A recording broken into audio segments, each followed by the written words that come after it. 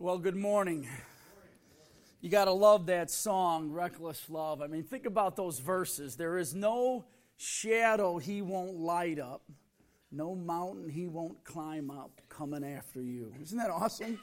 I mean, when you think about how good our God is and how great our God, that kind of song kind of warms your soul and makes you realize how precious you are to God, right? I was reminded of that this week. This woman was giving her testimony about on the radio about how God's really spoken to her life. She's a new believer, and she and her daughter, she's a single mom, and her daughter's kind of young. It's really difficult sometimes because she's got to leave her at home when she goes and does some things. And there was this one day where she left her home and she had to go get some groceries, and then she had to pick up her cleaning. So she went to Walmart, got her groceries, called her daughter to make sure everything was cool, went to the laundry place to pick up her laundry. And when she came back out to her car, she had locked her keys in her car. And she's, all upset, so she calls her daughter, and her daughter says, "Hey, Mom, my teacher did the same thing, and she used the coat hanger to get into the window and push the button to open the doors." So she said, "Oh, I'll give it a try," and she never did it before, so she pulled out a coat hanger and tried to get it in there and couldn't make it work, and she was frustrated, and she called her daughter, and her daughter said, "Well, we should just pray," right? So she prayed that God would send her somebody to help her.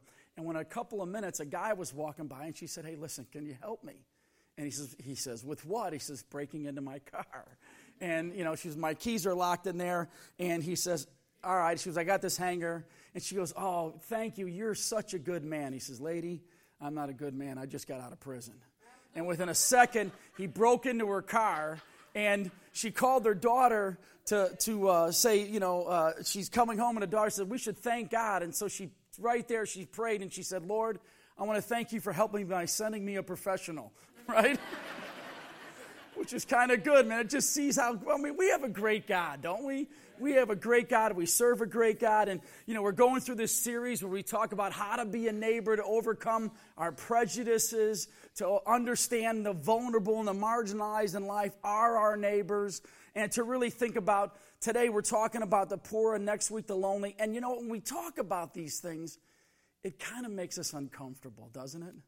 I mean, as we started to think about it, I started to think about the message this week about the poor. It makes you uncomfortable, right? And so I think we have to understand that that's part of God's plan for each and every one of us, right? The passage that we looked at, it says, "But if anyone has the world's goods and sees his brother in need, yet closes his heart against him, how does the love of God abide in him?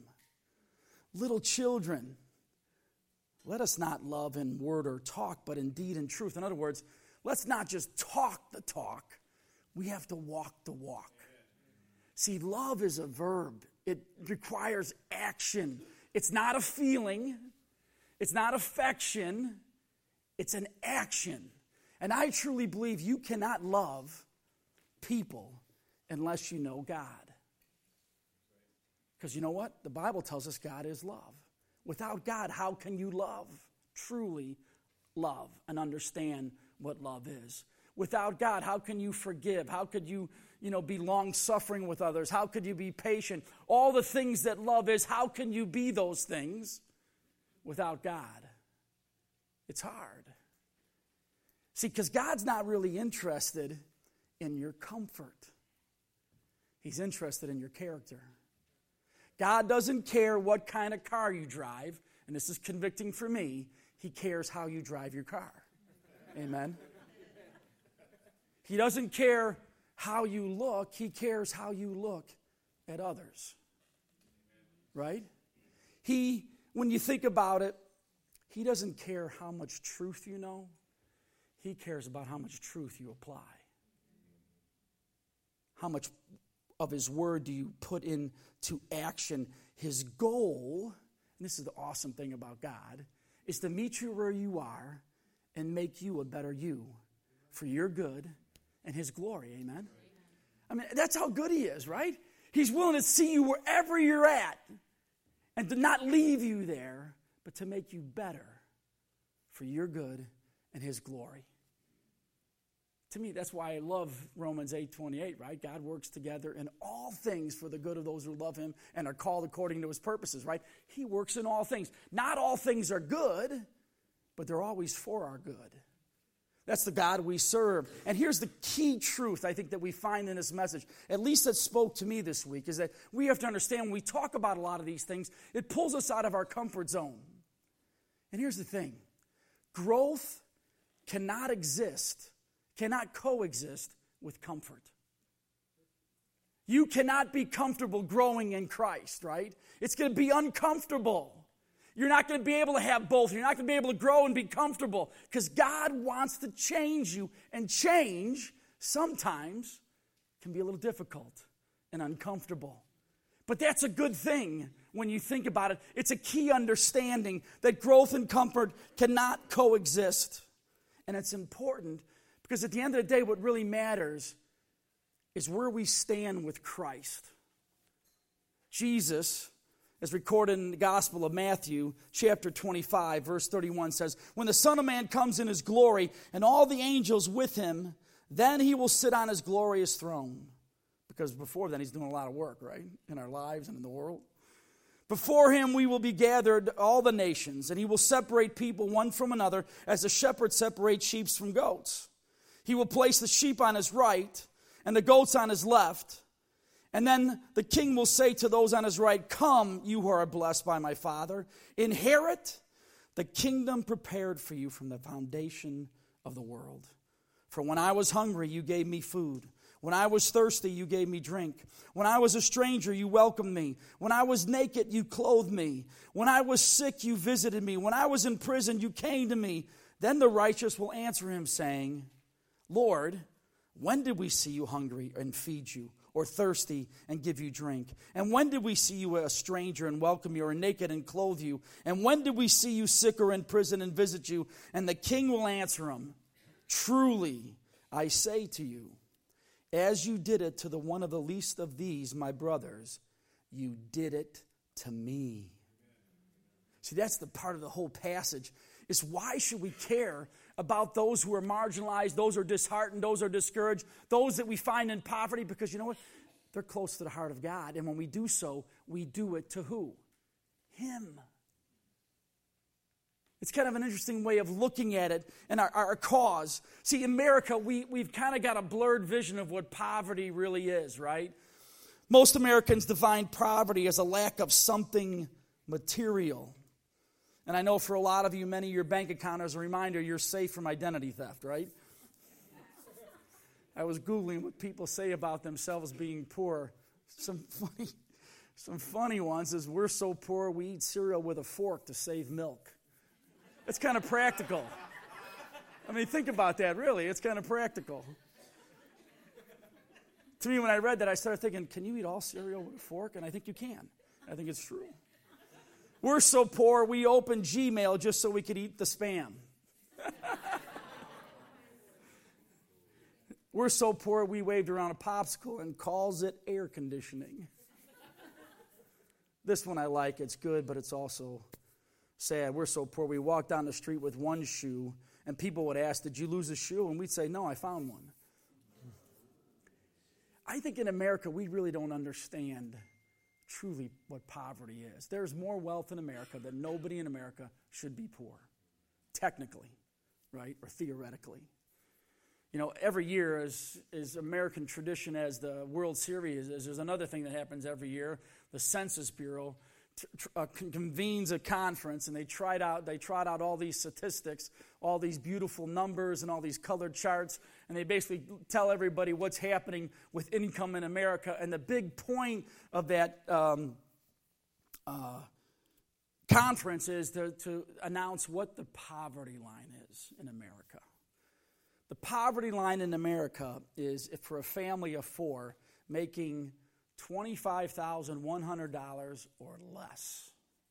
It's about $69 a day when you think about it. And it's kind of an important number for us in America because the federal aid programs are indexed at the poverty line. So things like food stamps, child assistance programs, health insurance for kids, among others, are doled out according to what that number is. And, to me, I think for a family of four, living at $25,100 or less is a pretty tough task in America, isn't that? because that's not take home. That's really probably living at about $17,000 a year. But let's do it in comparison now to the world, right? So we look at the world, extreme poverty. According to most recent estimates, 10%, which is roughly twice the U.S. population, about 700 million people, 10% live in extreme poverty.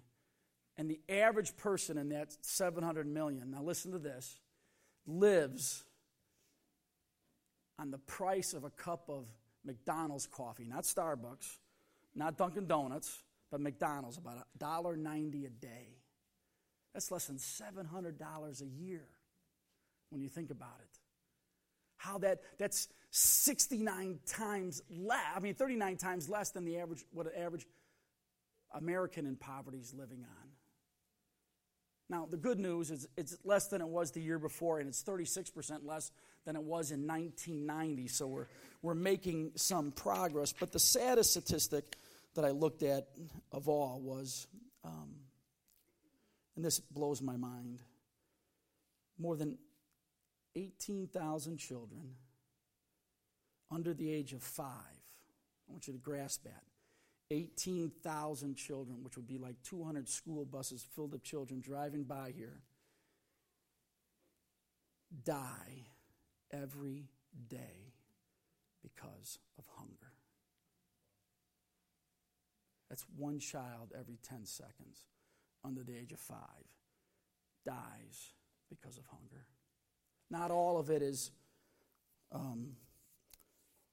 driven by abject poverty. Some of it's by, I think, orchestrated poverty, because you find countries where warlords or tribal chiefs use wealth to control people, and they have the resources, they're just not getting them to them because it's about control and being able to manipulate.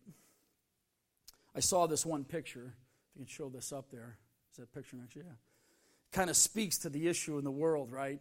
On one side, you have this nice plush green golf course, and on the other side, you have these shanty huts that all these people are living in. And I can imagine somebody woke up that morning and went on that golf course. They opened up their refrigerator, got some fresh fruit and some orange juice, put on clothes that just got washed to go golf on, grabbed the water from the water faucet, jumped in their car, made some coffee, drove to the golf course, spent probably $100 to get play around a golf with a cart, and they're on this golf cart, and right next to them are all these people living in poverty in these tin shacks. They have no refrigerator, no stove, no microwave because they don't have electricity, and they have no running water. Do you realize that 3.5 million people a year die because of water-related sicknesses because they don't have clean water? That most women in third world countries have to walk on average 3.5 miles a day to get fresh water. We live in a world where we wonder why sometimes people hate America because they see the abundance of our wealth. We're like the golf course, and the rest of the world is living in these tin shacks. I knew a guy who was a missionary in Mexico, and what he would do is say, hey, every time you change your garage door or anybody changed their garage door, let me know, send them to me, because we make houses out of old garage doors for people. And here's the thing. I want you to understand something. It's really easy to get caught up in this whole thing, and get depressed over it. I don't want you to do that. I just want you to see the heart of God in regards to what we should do as people and as a church in relationship to the poverty that's in the world. Psalm 140 says, I know the Lord will maintain the cause of the afflicted and will execute justice for the needy. God cares about the poor. See, to me, I think the poor goes behind the mindset of that which they lack materially, because it's really how they think, right? When you think about it, some are trapped because of shame in their life, or lack of education, or humiliation, or lack of skills or understanding, or handicaps, both physical and mental, and they feel trapped. To me, I think other statistics prefer to also factor in access to health care, education, clean water, food, and really think about it. Those are the symptoms of most developing countries. To me, if you go to the World Bank Group in Washington, D.C., when you walk in, they have on the walk, when you walk in their lobby, on the stone, they have engraved, our dream is a world free of poverty. Did you know that was God's design as well? Do you know in Scripture, God said He's got a plan that if we execute it, He says there'll be no poverty, no poor among you, no poor among you. Now, if I ask you that, and we'd get answers like, well, what's God's plan? We'd say generosity, right? Being generous. That's one thought. Or we'd say tithe and let the church take care of the poor. That's another thought. Or give above and beyond the tithe of causes. That would be another thought. But that's not God's plan in Scripture. To find God's plan in Scripture and His design for us, we have to go back to the Old Testament and look at what Moses said to the nation of Israel as he's getting ready to release them into the promised land. He's giving them all these words of wisdom. And here's what he says in Deuteronomy 15, verses 4 through 5. But there will be no poor among you. Did you hear that? There will be no poor among you, for the Lord will bless you in the land that the Lord your God is giving you for an inheritance to possess. Verse 5. If only you strictly obey the voice of the Lord your God, being careful to do all His commandments that I command you today. In other words, follow me, no poor. God realized we're all weak human beings. We sin, and sin brings brokenness in the world, which is why when Jesus was on earth, He said, hey, when they questioned Him about taking the perfume that was put over Him, sort of this ritualizing, and symbolizing His getting ready for burial, and they complained about it. He says, hey, listen, the poor you'll always have among you. Why? Because we live in a sinful, broken society. And I believe all poverty is related to brokenness. Because you have broken people, you have broken families. You have broken families, you have broken societies. You have broken societies, usually have broken governments, which we see today, right? And everything's broken. Brokenness drives and creates poverty because we just don't follow God. Why? Because we're all selfish and sinful at our core. That's why Jesus came, when you think about it. Cool, interesting scene in Scripture.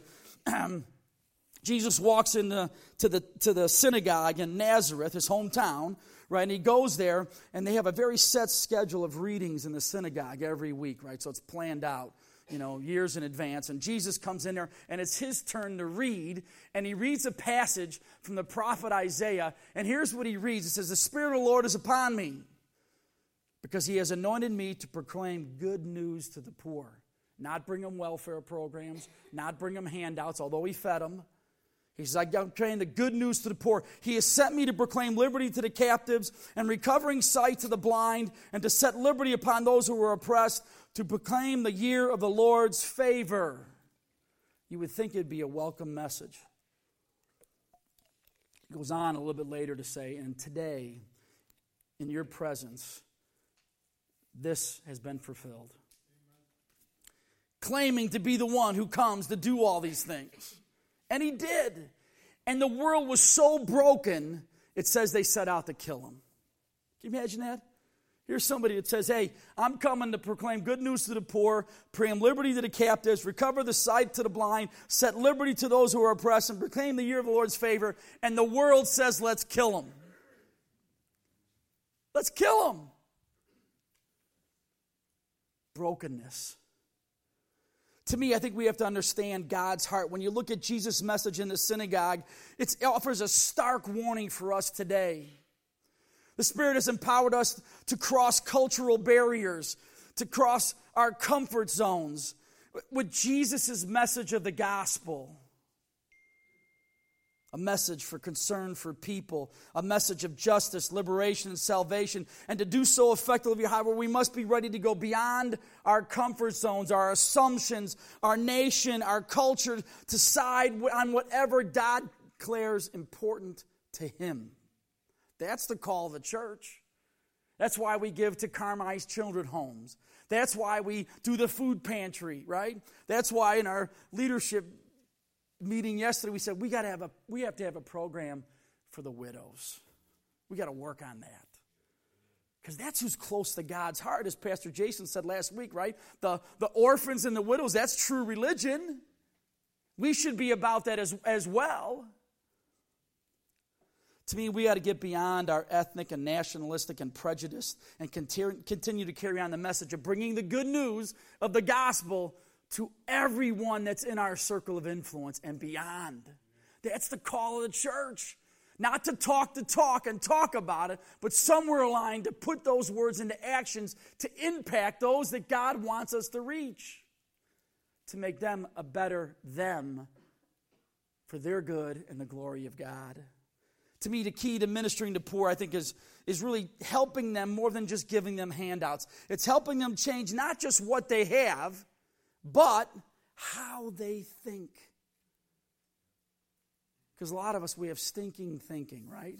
Proverbs says, how a man thinketh, so he is. And that's what we should focus on. We have to minister them in a way that changes the way they think. And that's what the gospel does.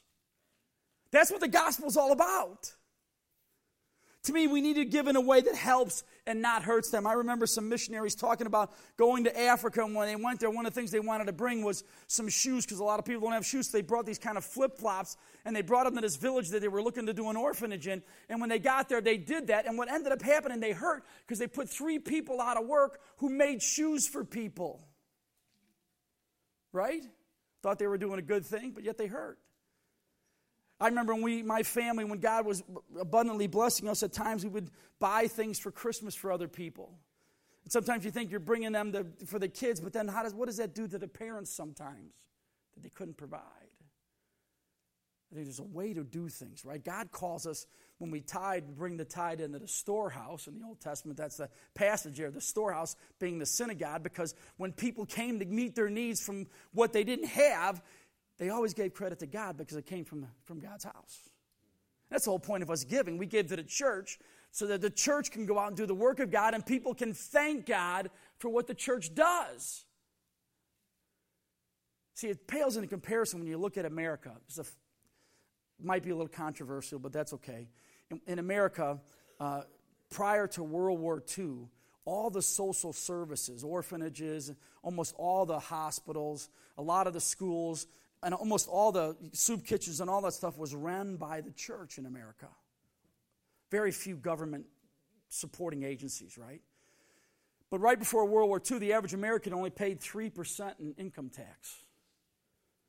When FDR came in, he changed a lot of things, and within 1 year it went from 3% up to 20-something% is the average index, right?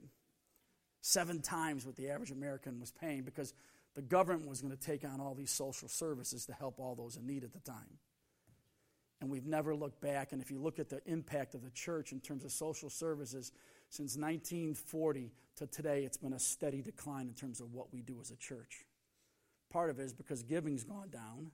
The average American only gives about 2.8% of charitable giving in America, and so that would include us, right?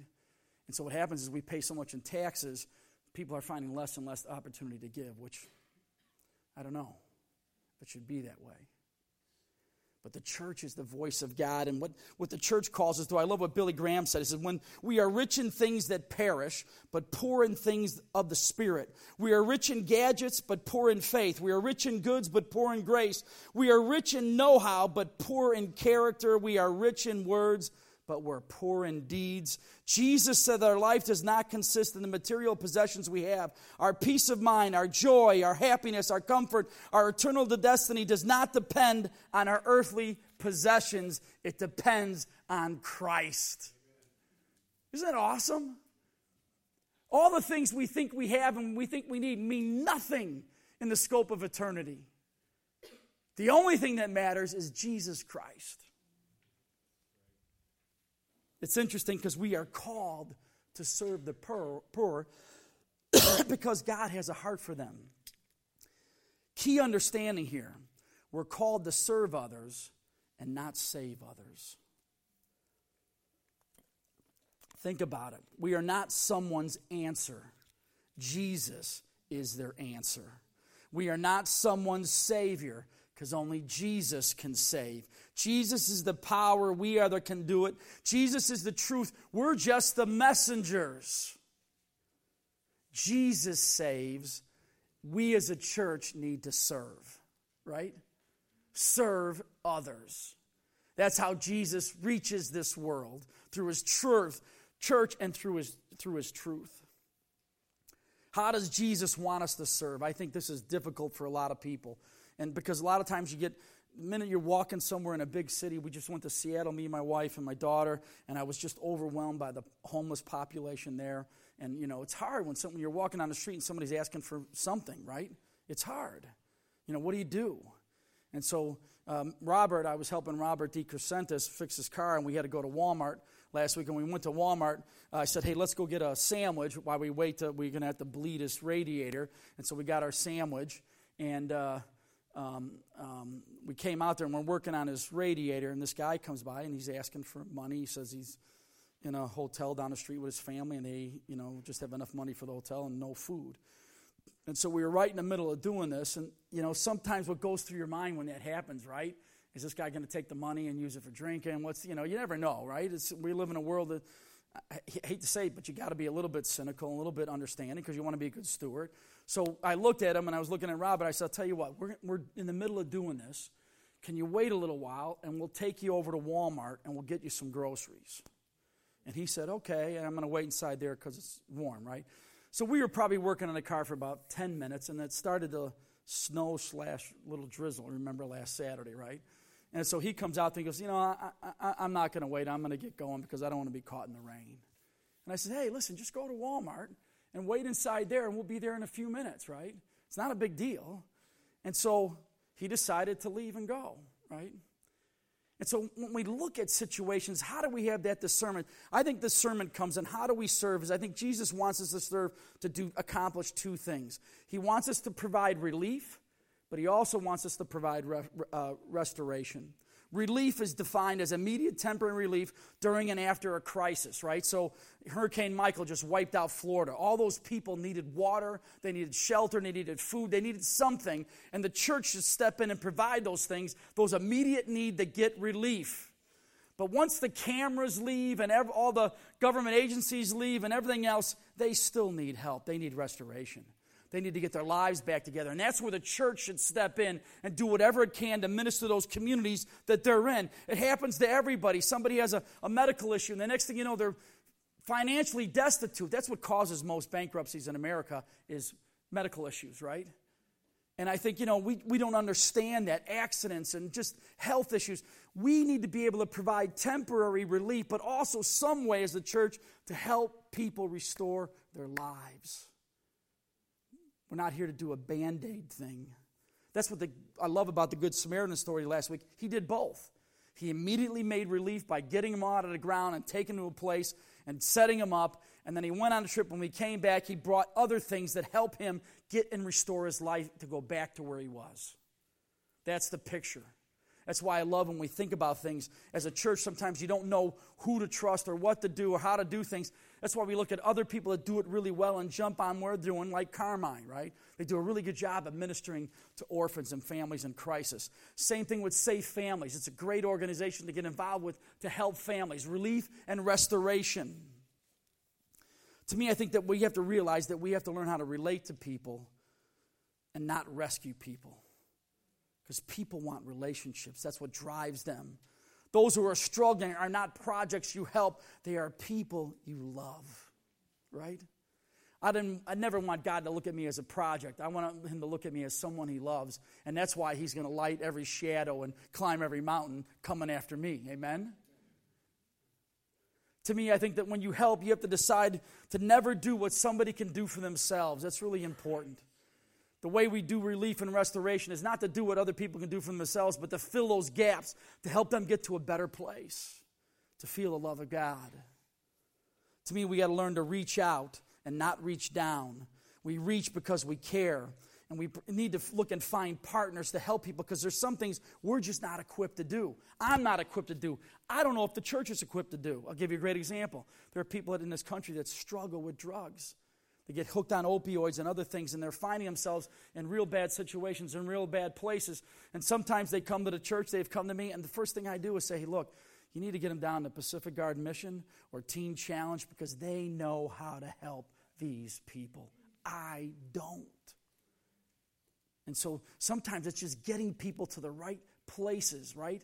That's how we reach out and not reach down. We want to help them go from where they're at to where God wants them to be, and that's putting them in a place where God's truth is ministering to them and really impacting their lives. I love what Matthew 22 says, Teacher, what is the greatest commandment in the law? And he said to them, you shall love the Lord your God with all your heart, with all your soul, and with all your mind. This is the great and first commandment, and the second is like it. You shall love your neighbor as yourself, and on these two commandments, the law depends, all the law of the prophets. To me, when we love someone like we love ourselves, wouldn't we want somebody to do that to us? Take me where they find me and help me get to a better place, to be a better me, for my good and God's glory. That's the call of all of us. It's not just throwing money into the plate. It's doing something that goes beyond that so we really minister to people. Yeah, you might have to do that sometimes. You may have to give above and beyond your tithe to help someone. That's why we have a benevolence fund in the church, right? You can give to that fund, and when people have a need, we have some money set aside to help them to provide relief and then be able to get to know them in a way and create a relationship so we can help restore them and move them in a better place. To me, here's why it's important. Here's why it's really important. Here's why we should be thankful and grateful that we can participate in God's plan to minister to the poor, right? Proverbs 19, verse 17. I want you to listen to this really good. Whoever is generous to the poor lends to the Lord. Isn't that cool? When you're giving to the poor, you're not giving to the poor. You're giving to the Lord. It's not about what they do with it. It's about what you do with what God has given you. Right? That's when it comes to tithing. It's not what the church does. You're responsible for giving. The church is responsible for being a good steward. And it should be. But we're responsible to give. Because when we give, we lend to the Lord. And here's the best part of that verse. And this should encourage you today. And this should give you to walk away with a strong heart and a strong desire to help other people. Because it says, and he will repay him for his deed. So you're giving to the Lord, and then he repays you for doing that. It may not come right away. It may not be you give a 10, he's going to give you a 10. Don't listen to any preacher that says, you give me 10, God's going to give you 1,000. That's not how it works. But your shoes may last a few months longer than they should. Your food may last longer than it should. Your milk will last longer if you use the fork. I don't know how God does it, but you know what? It's precious to him, and they are precious to him. So precious that he says, when you do it, I'm going to repay you. So why be uncomfortable when you think about it? Why should I feel uncomfortable of giving something that God's so abundantly given to me? Because he's just going to give it back somehow, someday, some way. And we can trust him for that. Because why? He is a good, good Father. We sing about that all the time. We just got to take it to heart and recognize it's true and stop just singing about it and talking about it and actually putting it into practice and obeying what God has for us and seeing the impact around the world. That's what the early church did. If you read an account from history, it says this: in world lacking social services, Christians were their brother's keeper. At the end of the 2nd century A.D., Tertullian, who was one of the great saints, wrote that while pagans' temples spent their donations, they got donations, right? They spent their donations on feasts and drinking bouts. Christians spent theirs to support and bury poor people, to supply the wants of boys and girls destitute of means of parents, and of old persons confined to the house. These claims concerning Christian charity were confirmed by pagans as well. The pagan emperor Julian, in a very derogatory comment, said the impious Galileans, talking about the Christians in Galatia, support not only their poor, but they support ours as well. What a testimony. What a testimony of history. The early church's greatest impact was taking a heart for the things that God had a heart for, which was the poor. And history records it as a great, great testimony. To me, I think that we've got to recognize, we've got to call. I always look at it like this, and I'm going to close with this. My daughter, when she was younger, and I can say this because she's not in here right now. Like all little girls, she had a little kitchen set with all these little glasses and all this little plastic food, right? And every once in a while, we'd sit in there, and I'd sit in there, and we'd talk, and I remember one time my wife, she was going to have tea, and, they were having fun, and Sue thought, it's probably a good time for me to make sure she understands what's going to happen with her heart surgery. She was getting ready to go for heart surgery, and one time Sue said to her, so as they're drinking tea, she says, how do you feel about your surgery coming up? And she goes, Mom, this is pretend, right? We're not supposed to talk about anything serious. But I remember one time I was in there, she came and she brought me some tea, a little water and a little tea thing, and then she brought me the plastic donuts and the plastic fruit, and I'd bite the donut and I'd smile, and she'd keep bringing me different things because she thought I was having fun and happy that she was bringing me things that were of no value to me. None. And then when I'd smile, she'd bring me more. When I'd drink the water, she'd give me more. None of that stuff I needed, but it made her happy. It made her smile. It made her feel valued. That's how it is when we go to God. Everything we can give him, he doesn't need. It's like those plastic things my daughter was giving me. He doesn't need our money. He doesn't need us. But you know what? He smiles on us. And he blesses us when we do the things he's called us to do. He blesses us. It's mind-boggling. I mean, when you start to think about how good he is, the Bible says that, we're saved by faith. We're saved by faith through grace, not by works, so that no man can boast. But the next verse we always leave off, which is 10, which it says, we are God's workmanship, created in Christ Jesus to do good works, which he's prepared in advance for us to do. In other words, God's prepared these works for us to do. It's him doing it through us, so we can't take credit for it, but he's still doing it. He's using us, he's blessing us, and he wants to do the same for us right now. Can you imagine the impact we have? That's why I love the food pantry ministry. I know I'm not here all the time for that. But I know there's people that faithfully serve families who are in need. That's relief. And there's some of those families that end up coming here and getting other services, and that's restoration. And that's what we need to be about. Can we do more? Yes. Should we do more? Yes. Will we do more? I hope so. I hope so. We spent a whole day as a leadership just planning out a strategic plan for how we can better and more effectively minister to the communities we serve and to get the gospel to those in need. It was a good day spent doing that. Let me tell you something. I think that God has a heart for the marginalized. God has a heart for the vulnerable. God has a heart for those who are poor. And God's heart should be our heart, right? Amen? We should be wanting to serve him and do what he's called us to do. And that's what this whole series is about. Calling the church to action on behalf of others for the glory of Christ. Amen? That's how we should look at it. And what a privilege. What a privilege it is to be able to do that. Because we know in the end, whatever we do, we're actually doing it for Christ. And guess what? He'll repay us. We don't do it for that, but it's a heck of a motivation, isn't it? We should do it out of the gratitude of all he did for us, all he gave us, shedding his blood on the cross, dying for our sins so that we can have a relationship. Because you know what? At the end of the day, the Bible says life is but a breath. It's fleeting. It's momentary. And then there's eternity, which is forever and ever and ever and ever and ever and ever. Which one do you want God to be more focused on? To me, it's the eternal picture. And so should we. What we give up in this life is meaningless in comparison to the eternal riches that we have in the glory of Jesus Christ. Amen? And that should be the call for all of us in the church. It starts with knowing him. If you've never known Jesus, if you've come today and you've never asked Jesus to come and forgive you for your sin, we're all sinners. Every single person here is a sinner. Every person in here is a hypocrite at some point in time in their life. We're all people. We're all broken because we sin. And in order for us to have eternal life, we need somebody to take that sin away. And the Bible says there is no forgiveness of sin without the shedding of blood. Jesus came, gave his life, a perfect sacrifice on the cross at Calvary for all our sin. And in doing so, he made a way. That's why he says, I am the only way. Because he's the only one that made a way through his sacrifice on the cross so that we can have a relationship with the Father forever. If you've never accepted that and trusted in that for your eternal life, I'm going to invite you today to do that as we get ready to start singing.